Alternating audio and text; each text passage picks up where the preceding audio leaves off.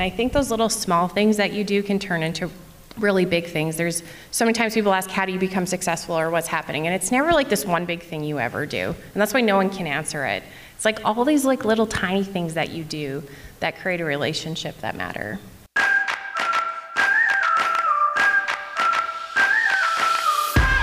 Welcome to Startupville, the show where we discuss what it's like to build a tech startup and a startup ecosystem in a small city. I'm Mike Woolsfeld, and welcome to the 6th of 7 episodes in a special series on Uniting the Prairies, or UP Conference, hosted in our home city of Saskatoon, Saskatchewan, in Canada in the spring of 2019. If you missed the first 5 episodes, check them out now. And remember to subscribe to the show so you don't miss out on the upcoming finale episode on why small cities are rocking tech. Today, we're talking about management insights from the top prairie tech leaders and expats. Welcome to Startupville. Startupville is brought to you by Innovation Place and Martin Charlton Communications. This series is made possible by Colabs, Canada's hottest new tech incubator, and the organizers of the UP Conference.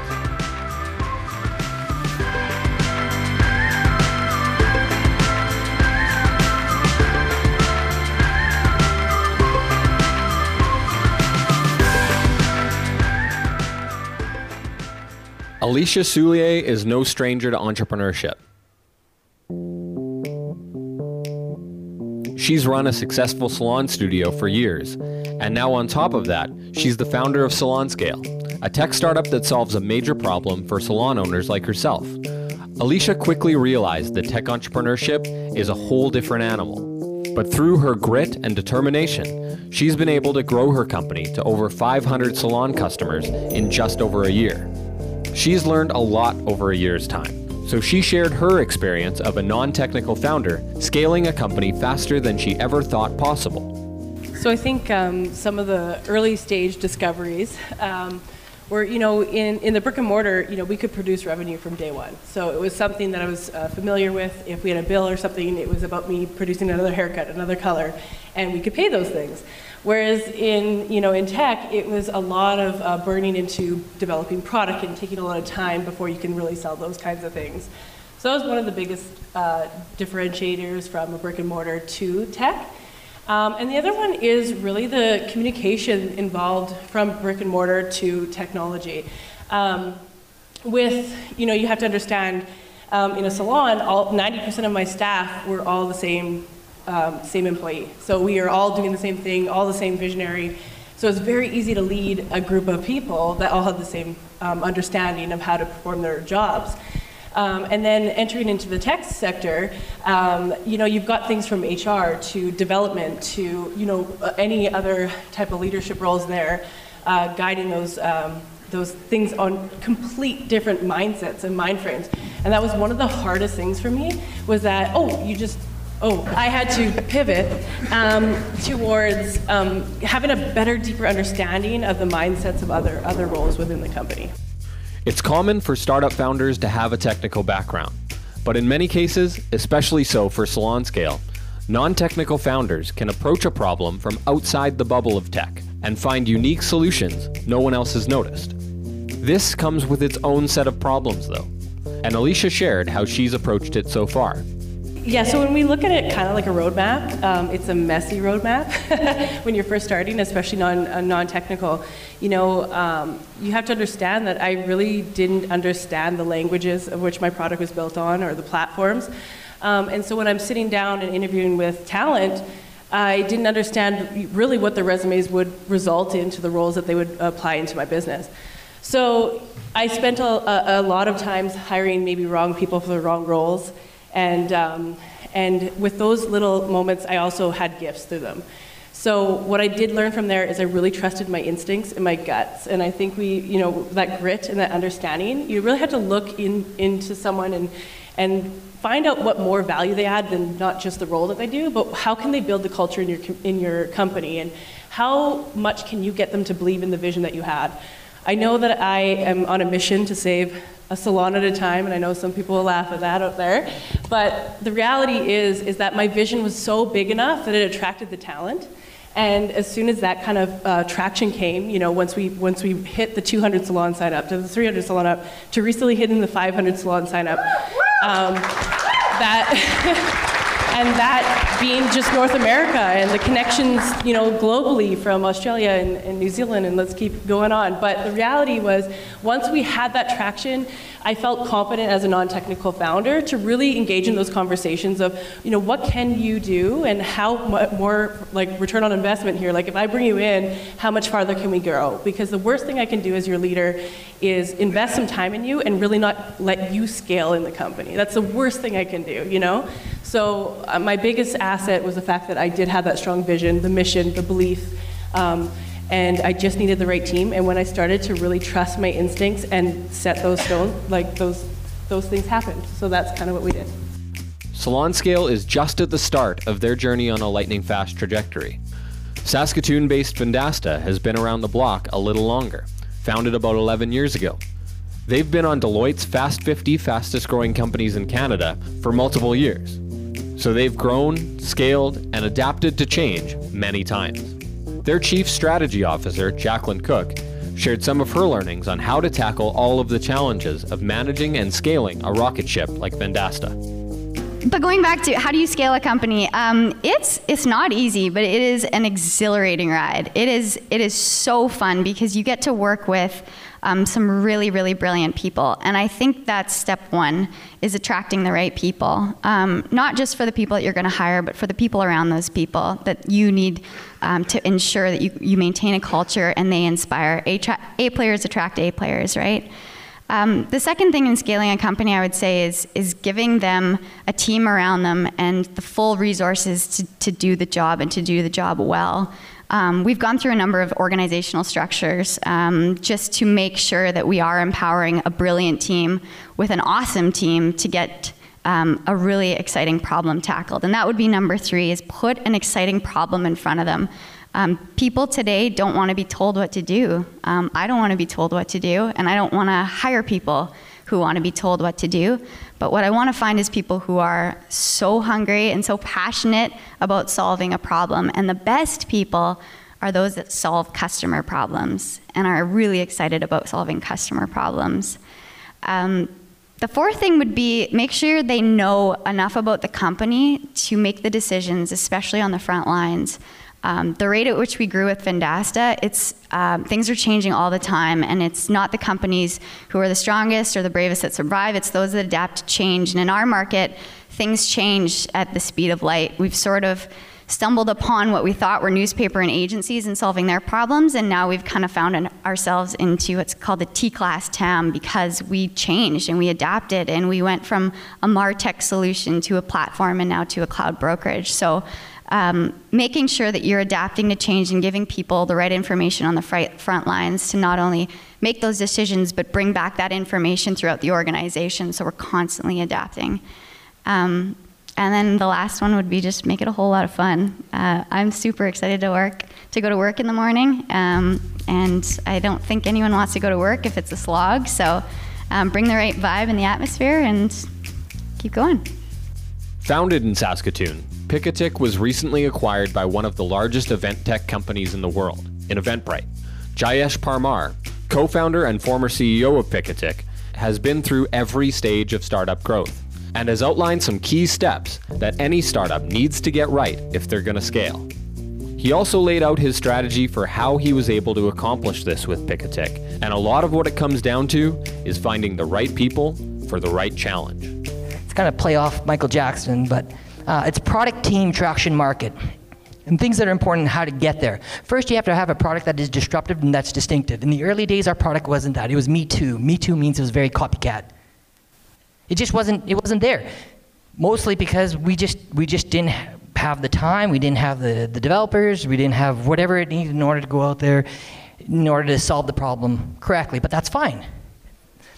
So we got to make sure that we have that product in order. And then team. Team is super important. Your product's going to go out there in order to scale. At the beginning, it was all me trying to, hey, do you want to buy a watch? Kind of thing. Yeah, and I'm still selling watches, by the way. But then as we start going up there, we start leveling up. We start getting to a product that is good. So we now start to have to bringing in people who are sophisticated, who have that information, who understand product cost of acquisition, lifetime value, churn, average revenue per user, who understand performance marketing, who can do cross-channel, who can understand attribution modeling, right? And if that isn't something that you're thinking about attribution modeling, or you're not thinking about some of these metrics, and you're not distilling right down to the unit economic, bring in somebody who can. Right? And so at that point, and the best thing that we are able to do, so it's product team and traction, is really understanding, and what I use as traction is data. One of the best hires we brought in was a data scientist. Really understanding our traction. Now what happened was our product, and you got to understand, like with Pick-A-Tick, and what we have is we have a huge taxonomy. Meaning is we have customers in different subsects and all over the place, but who do we serve well? And what's our sweet spot? Once we figured out exactly that, we funneled in terms of a market, and we really drilled in. That's where we started going out there and understanding, okay, here's where we're going to spend our money, here's our cost of acquisition, here's our lifetime value, here's our churn, here's our average revenue per user. We're going to nail into this. We can't be everything to everyone, so it was really focused. And that led us to the market. That focus, that zeroing in. Once we were able to go out there and do that, the stories from investors were, it's great. It's like we can go out there and we can show unit economics. We can go out there and not throw vanity metrics out there. It's real hard data. And then we can go out there and tell a story of how we can go out there and scale. And in our case, be acquired. Hiring the right people to solve the right problems is the best way for founders to ease the intense burden on the management team. But easing a £1 million weight on your shoulders still leaves a lot for you to carry. Kevin Swan, VP Corporate Development at Solium, which was recently acquired for $2 billion, shared the unfortunate news that scaling your startup doesn't get easier over time. Yeah, it definitely doesn't get easier. I'm still on a board of a few startups, and we're at one right now that is just past that 10 million point. And yeah, there's a ton of challenges, right, to get on. And actually at Solium, we just, I guess last year, passed the 100 million point, and you hit problems there as well, right? So it never, one of the misnomers with entrepreneurship a lot of times is like, and maybe you just have to tell yourself these things to just get by, but you just think, oh, as soon as I raise that next round, it'll be so much easier. As soon as I make that hire, it'll be so much easier. It never gets easier. Just gonna break it to everyone right now. So you just actually end up just running into more and more difficult problems. And you kind of get people in your organization that scale with the organization and some that don't. And the ones that don't, that's not a bad thing. At Solium even, we have a ton of people that are kind of, senior managers, senior directors that have been in the company for many, many years that do tremendous work. And then there's a few that are, our CTO was an intern hire from university, like 12 years ago, and he just ascended through the organization over the years. So you get, you got to find those people and really invest in them and move them up. But the reason I bring that up is that you hit walls with some people, and you need to sometimes go find the one that has done it before. And I find that is much more in the functional side of things. Things like marketing, how to run a sales org, how to run at the very beginning, like the founders involved in all those sales. You have to there's a lot of kind of, it's almost like a Navy SEAL team that goes out and does sales, and that works up until 10 million. But then you need to scale it, and you can't go and find another, 5 times the number of Navy SEALs. You need to start building an army that can kind of operate in a more, more kind of repeatable fashion. And that just takes a different skill set and different people. So it's definitely a lot tougher when you get larger. The one thing I'll say that when you get to like the $100 million mark is it really changes, because by then you've kind of figured things out in terms of how to scale and how to grow and things like that. And it comes down to a lot more of the strategic decisions.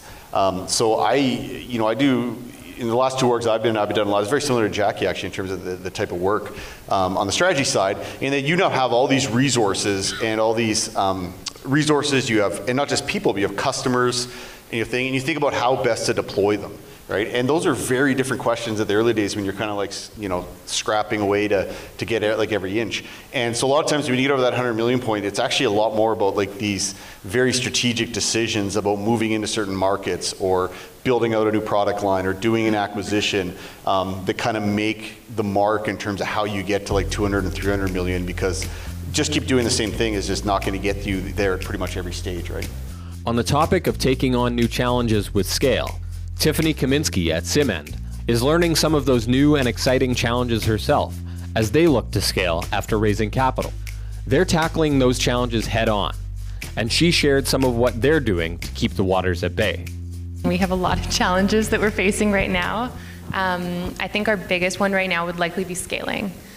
We definitely took a different journey in terms of our growth path and taking on investment early. We did our seed round, which my co-founder and I led with kind of the friends, families, and fools that jumped on board with us. And then we did our late seed, and then we did our Series A, which we're actually closing next week to really accelerate our growth, predominantly into the US. So we have to hire a lot of bodies very, very, very quickly. Which is one of the biggest challenges we're seeing right now, especially we're based in Calgary, trying to find tech talent, trying to find people with AI or machine learning or data expertise has been really, really, really challenging to find.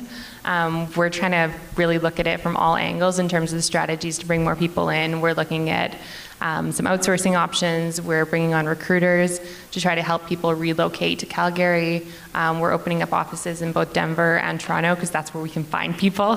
So we're taking kind of a couple different approaches to try to mitigate that risk, but that's really been one of our biggest challenges right now is just our ability to scale. And I think what goes hand in hand with that is as our clients kind of come on board is being able to scale how we onboard these large enterprise clients. They're beasts. There's a huge amount of energy and resources that go into getting each one of them off the ground. So being really, really realistic about our expectations and how we're setting those. So if we close, we kind of have 5 sales come in at once. We need to be able to be really realistic as here are going to be our delivery dates. This is when we can get stuff launched by, just to make sure we can really do it flawlessly, even if it means pushing out when we'll actually have those revenues come in the door. A common thread here is the importance of hiring the best people to solve the hardest problems in your startup. Coconut Software is a Saskatoon-based startup that recently raised their Series A round of funding, led by one of Silicon Valley's top investors, Neil Dempsey. They've been able to raise high-profile capital and sign some key heavy hitters for critical roles in their company. Coconut founder and CEO Catherine Renier gave some insight into exactly how they've accomplished this. I think the one thing that is underutilized repeatedly, and I've seen this through different programs I've been through, is how little people just pick up the phone. Yep. Just pick up the phone and create a relationship. So there's actually 2 stories, I'll be super quick. Dave and I had met when we were doing our seed round, and Dave said, you know what, Catherine, you're a bit early. I really like Dave. We connected. We stayed in touch for about a year. And when it was time, I like to think, Dave, you thought it was a no-brainer. Yeah, there's more to that. Okay. So VCs, whether you know it or not, and we're going to talk about fundraising, that's something I want to finish off on. We take notes, even though it might look like we're not listening or not paying attention or droning out. We're taking notes about everything that you're saying. So Catherine came in and she was, just started the company, wasn't doing any revenue, and she said, I'm going to go away and I'm going to do X in revenue in my first year, and I'm going to come back and you're going to write me a check. And every time we hear that, that entrepreneur goes away and does something completely different, like gets nowhere close to his or her goal. Catherine came back and stuck the landing on her goal. So now she's got my attention. So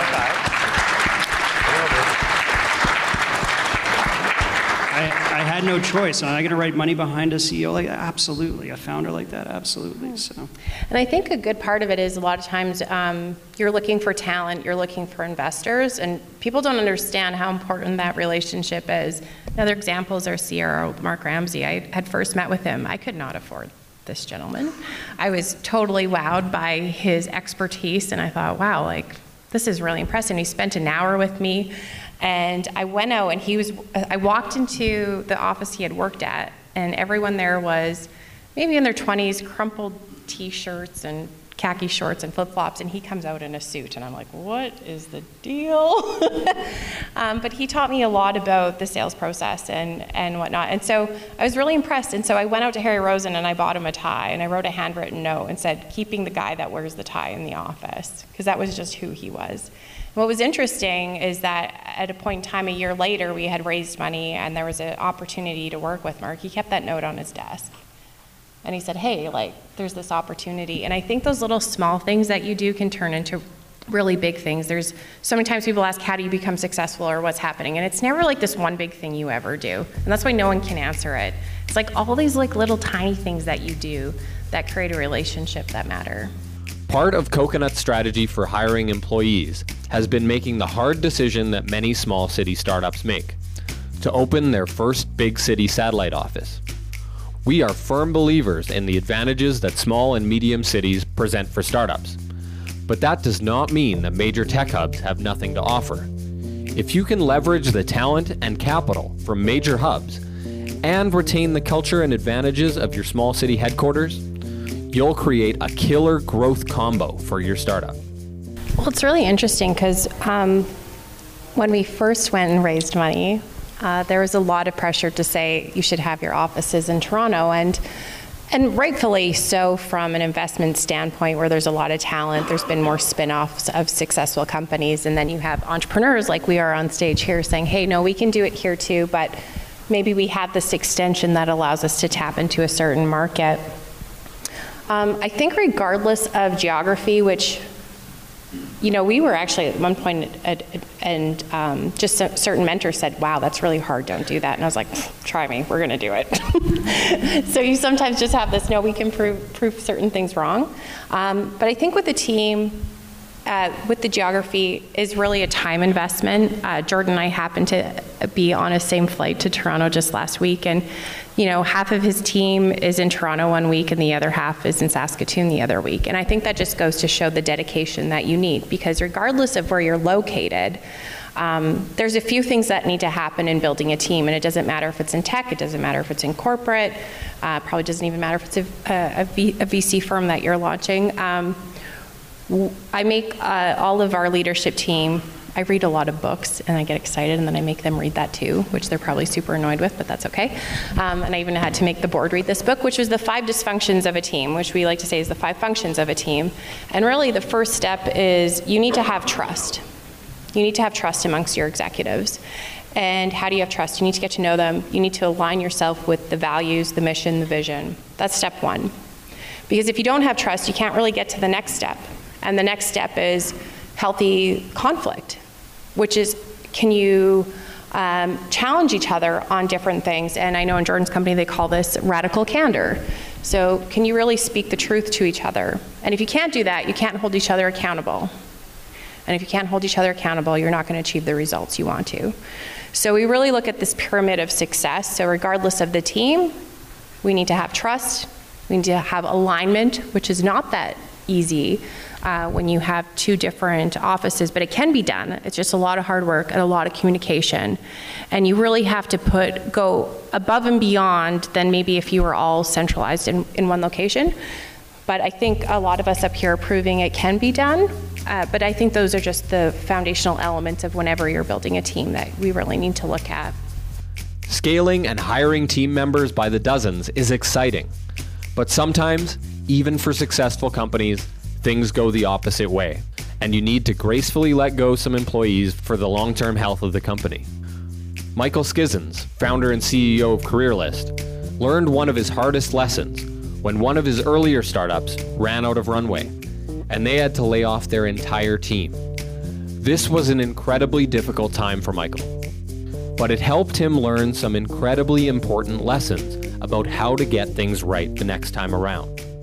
My answer is it's never going to go well, and it's always going to be hard. And even on the first version of it, because we obviously didn't go to zero overnight, went down in stages.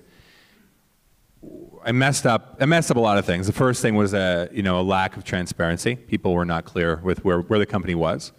That lack of transparency was promoted by me. It was also promoted by our investors, because they didn't want me telling anybody. I had to be out there going, crushing it,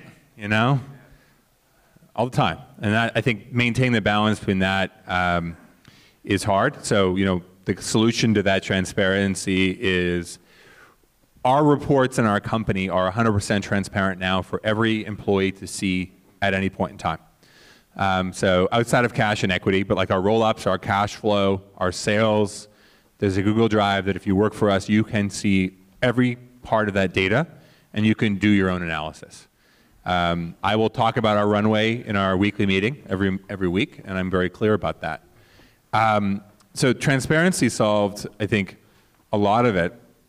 I think the second question is really how how you treat people through the process. And if you aren't in the same, if you're not vulnerable throughout the situation and you're not in the same camp as it, and you're like, I'm a CEO, sorry, we gotta let you go. Wish you well. Here's a box, get your shit. Have a good day. It doesn't go well. But I'm not even gonna joke to you, this is what your lawyers are gonna want you to do. Because everything that you say, every action that you take, especially in America, because everybody wants to sue you all the time. Every action that you take is everything that you say can be used against you, right? And I think figuring out what that means for you to really take care of people through the process, and how I would do that differently now would be, even when we shut down, what I should have done is spent my next 3 months. I was still dealing with the lawyers for the next year. But what I should have done is spent the vast majority of my time helping those people find what's next and using my network and using our customers to help them find jobs. I think the third thing when you have to go through that is people wait too long. And you wait until your last second to take effect. So our runway is in effect today, so we're going to take, we're down to 3 months, so we're going to take action today on that. The challenge when you do that is, one, you don't have time to help people. Two, you've waited too long, so you're actually in trouble and you're going to be scrambling to get cash. The time to take action when you're at a runway is like 6 months, 8 months, 9 months in advance to take those actions, which buys you a lot more time, because instead of it being a sudden action of saying, I need you to, here's a box, I need you to go get your shit and get out, you can say, hey, we're going to have a runway problem. We have a runway problem. So I'm going to need you, I don't think there's a role for you at 60 days from now. I'm going to work with you to help finish stuff out, transition stuff, the team. I'm not firing you. I'm going to make these 10 phone calls, and like physically have the phone calls you're going to make written out, hand it out, help the person find them out.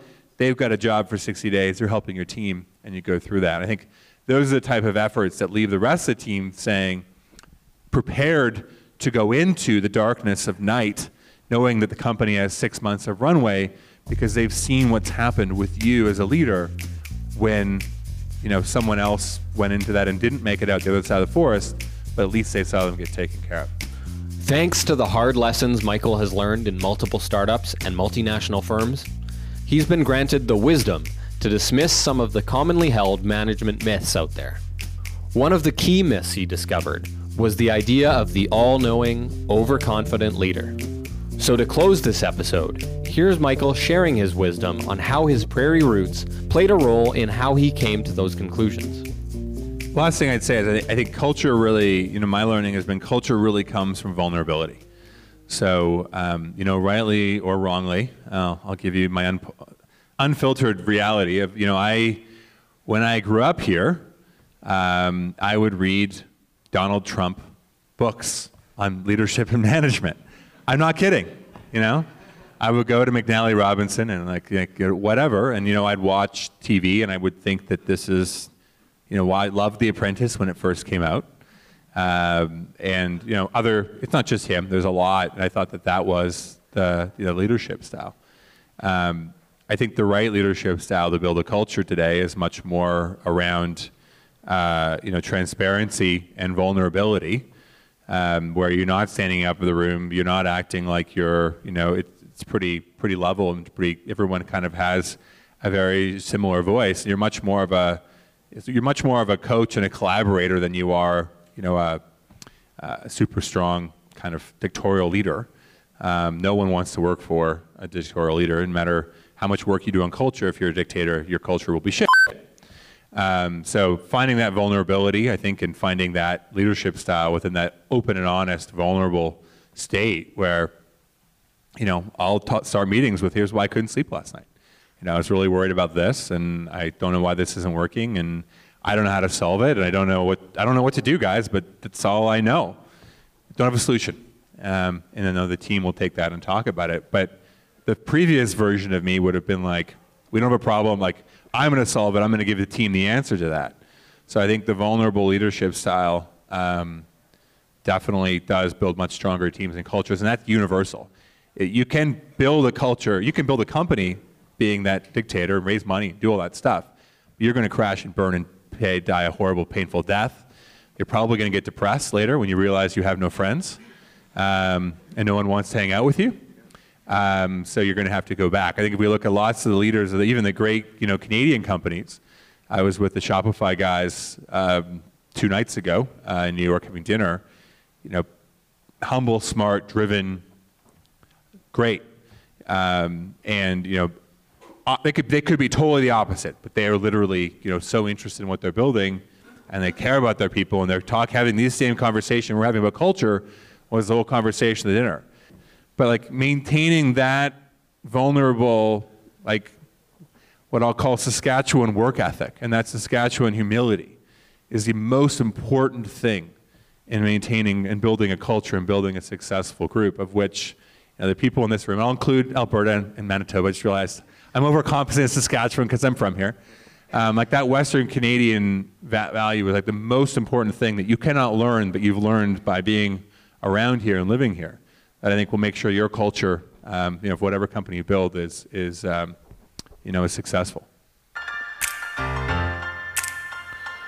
Startupville is brought to you by Innovation Place, helping grow the tech sector in Saskatchewan, Canada, and is produced in partnership with Martin Charlton Communications at WeTellYourStories.ca. This series is made possible by Colabs, Canada's hottest new tech incubator, and the organizers of the UP Conference. Our show is produced by me, Mike Woolsfeld, and our host, Dan Gold. Our theme music is from Gigi Riggs and Reactor Productions. Learn more about us and our guests at innovationplace.com/startupville, and follow us on Facebook and Twitter at StartupvillePod. See you next time on Startupville.